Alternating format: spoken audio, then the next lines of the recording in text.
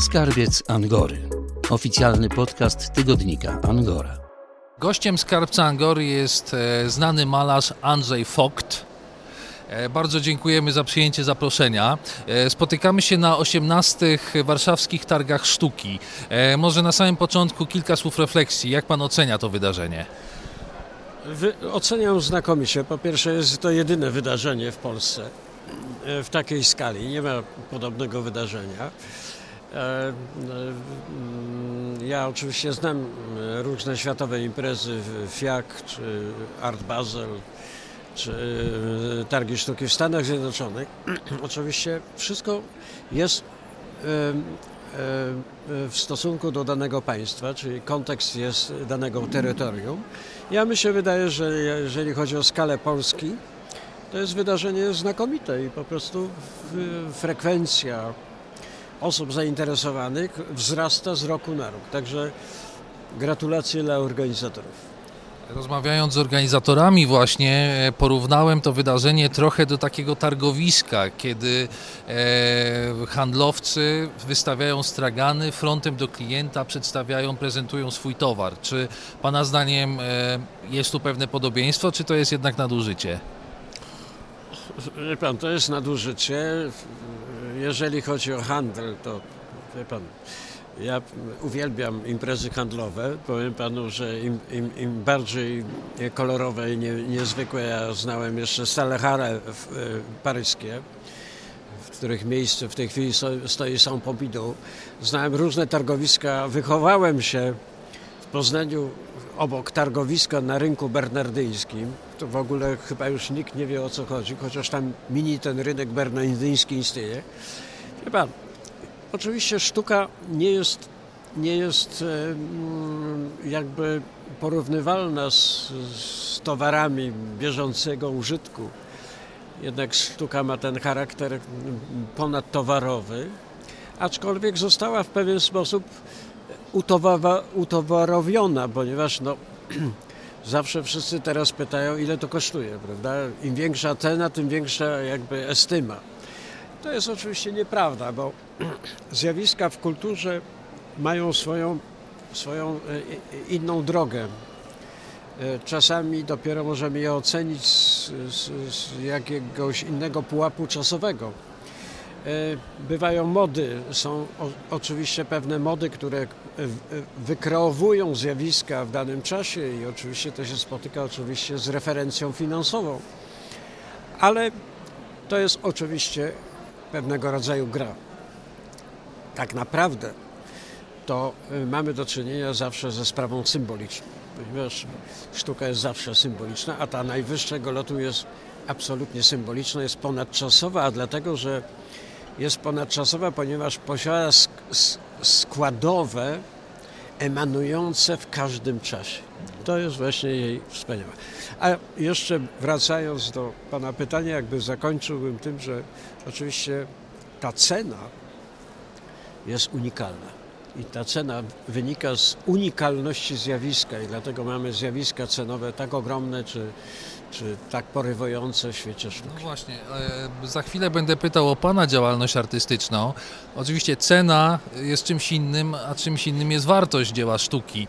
To jest oczywiście dłuższa rozmowa, ale skoro mówimy o rynku sztuki, tutaj chodząc już 2 dni, tutaj będąc w tej hali przy ulicy Prądzyńskiego w Warszawie, często słyszę takie zdania, że ceny powariowały, albo druga taka refleksja, nie ma czym handlować. Ludzie mają pieniądze, a nie ma towaru, w ogóle koniec świata. Czy pan dostrzega tego typu zjawiska, jeżeli chodzi o rynek sztuki w Polsce? Nie, proszę pana, to jest takie zawężenie. Czym handlować jest? Wie pan. Mi się wydaje, że jest tylko jedna kwestia, że jeżeli chodzi o wielkie nazwiska, malarzy, czy artystów w ogóle, nie tylko malarzy, rzeźbiarzy, którzy odeszli z doczesnego świata, to oczywiście ilość dzieł jest wyczerpana. Po prostu zamknęła się epoka jego życia, tych artystów i te po prostu na rynku tych dzieł nie ma, bo po prostu są w kolekcjach. muzealnych, państwowych, prywatnych i tak dalej. Natomiast istnieją pokolenia nowych artystów. I oczywiście ta działalność jest zróżnicowana ogromnie, bo przecież, proszę Państwa, to nie jest taka prosta sprawa, że z tej ogromnej erupcji mamy same wybitne zjawiska. Tak nie jest w ogóle u człowieka. No, człowiek nie jest tak doskonały, że wszystko, na co popatrzy, zamienia się po prostu w brylant, prawda? Więc to samo jest ze sztuką. Zdarzają się wybitne zjawiska u każdego artysty, ale nie są codziennością. I trzeba pamiętać o tym, że te wybitne zjawiska natychmiast znajdują po prostu kompensację u kolekcjonerów. I trudno się dziwić, że no proszę bardzo, proszę kupić obraz Matejki Bitwa pod Grubach. Nie ma, namalował jeden, prawda? Czy Edwarda Dwórnika obrazy, czy Aliny Sapocznikow rzeźby, czy Magdaleny Abakanowicz, no sprawy są skończone. No tak, ale proszę zobaczyć, co się stało na polskim rynku. Jednak w skromności pewnej bogacenia się tego społeczeństwa te ceny z roku na rok są coraz wyższe. I słusznie. Ja uważam, że 13,5 miliona, które zapłacił, nie będę wymieniał nazwiska, wiem kto zapłacił za kolekcję rzeźb Magdaleny Abakanowicz, to mówiąc zupełnie światowo, to jest, można powiedzieć, niewielka cena w stosunku do wartości tego, jak moim zdaniem, to bym się nie zdziwił, to kosztowało 150 milionów złotych. Prawda? Sprawy są jednak, powiedziałbym, lokalne. Mimo że Magdalena Abakanowicz, którym byłem studentem, przyjaźniłem się z Magdaleną wiele lat i znam jej doskonale twórczość.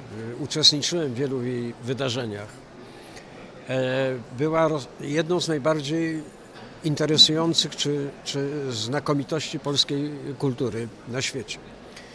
Ale jeżeli chodzi o komercjalizację, galeria, którą reprezentowała Galeria Malborough, mówiła, no szalenie panią Magdalenę bardzo trudno skomercjalizować. Po pierwsze tak, dramatyzm tej enuncjacji artystycznej. Ogromna taka, to nie było ładne, tylko to było po prostu brutalnie prawdziwe, szalenie organiczne. Nie każdy człowiek jest w stanie nawet żyć z tym czymś takim, bo jednak prywatna kolekcja jest czymś innym niż kolekcja państwowa.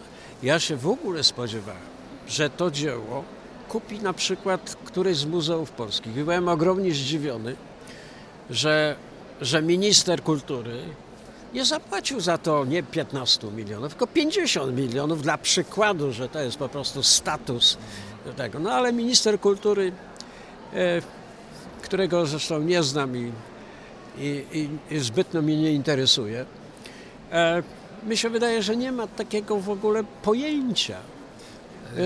pojęcia, czym jest kultura i sztuka w Polsce, bo za każdą kulturą i sztuką w Polsce stoi dane państwo.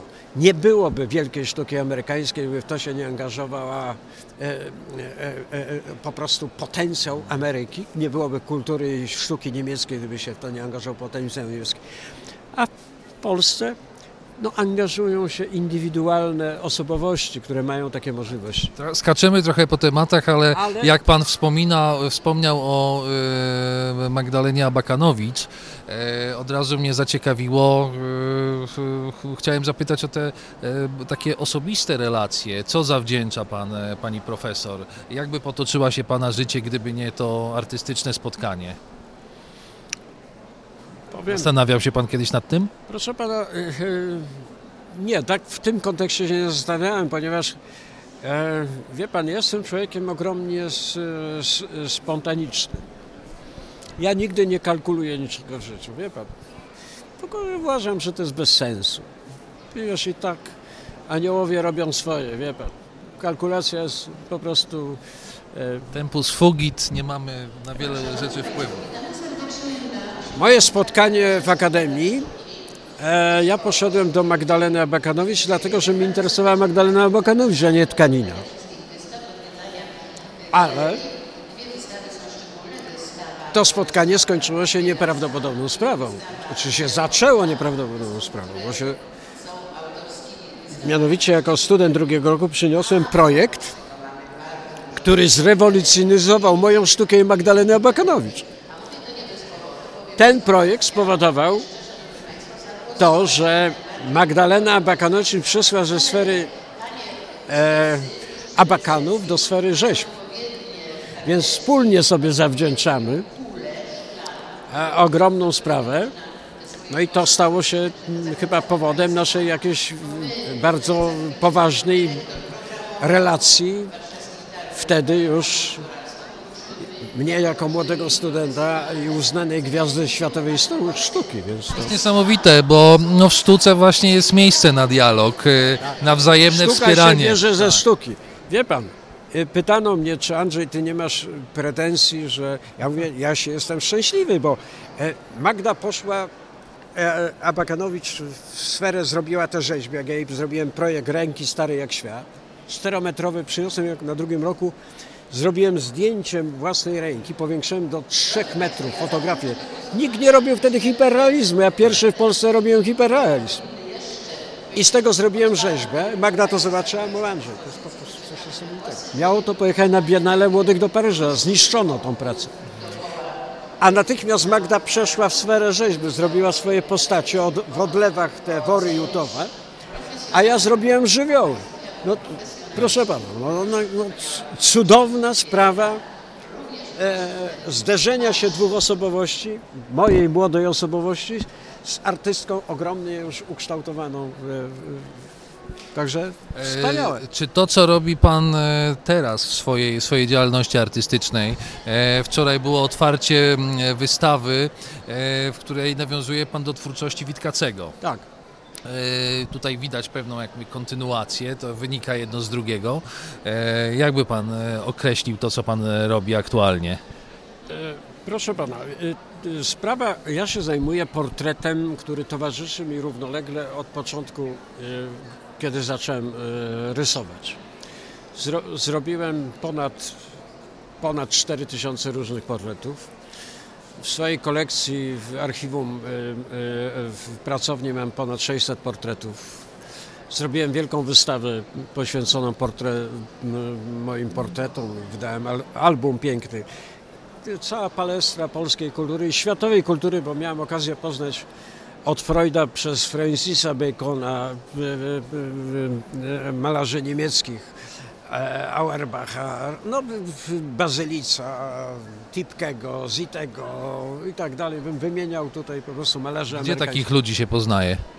W knajpie.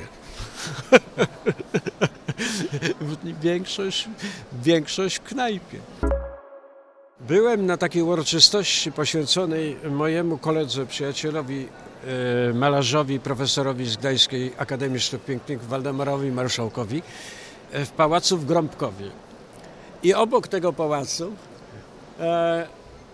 4 kilometry, jest Słupsk, gdzie jest najwspanialsza kolekcja Witkacego.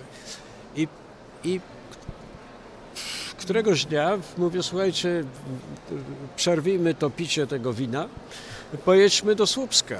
Pojechałem do tego muzeum i mnie po prostu nastąpił taki naprawdę zapłon nieprawdopodobny, zachwyt. Mówimy o jakich latach? To było dawno? 4 lata temu. Świeża sprawa. Tak. Taki zachwyt i taki, wie pan, taka iskra przeszła. I poszedłem do pani dyrektor i poprosiłem, czy ma jakoś wydawnictwo, gdzie jest cała kolekcja. Ona mi wręczyła album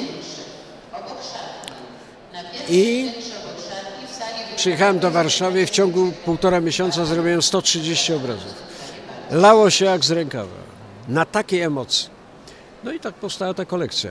Wie pan, ja nie zastanawiam się, jak mnie coś porywa, to ja zapominam, co robiłem wczoraj. Wie pan, porywa mnie ta sprawa. Ja myślę, że to jest w ogóle warunek sine qua non po prostu jakiejś szansy na odkrycie jeszcze czegoś w sobie. Zaczęliśmy tak trochę komercyjnie, finansowo i chciałbym w ten sposób skończyć. Jakiś czas temu miałem przyjemność rozmawiać z malarzem, który mimo różnych sukcesów aukcyjnych i w ogóle sukcesów na rynku mówił o tym, że trochę boi się o swoją starość, o swoją emeryturę, ponieważ nikt nie płaci ZUS-u za niego, jakieś ma nieduże w ogóle te wszystkie składki opłacone. Tak ogólnie, pompatycznie chciałem pana zapytać, jaka jest sytuacja artystów w Polsce w tym wymiarze takim finansowym, socjalnym?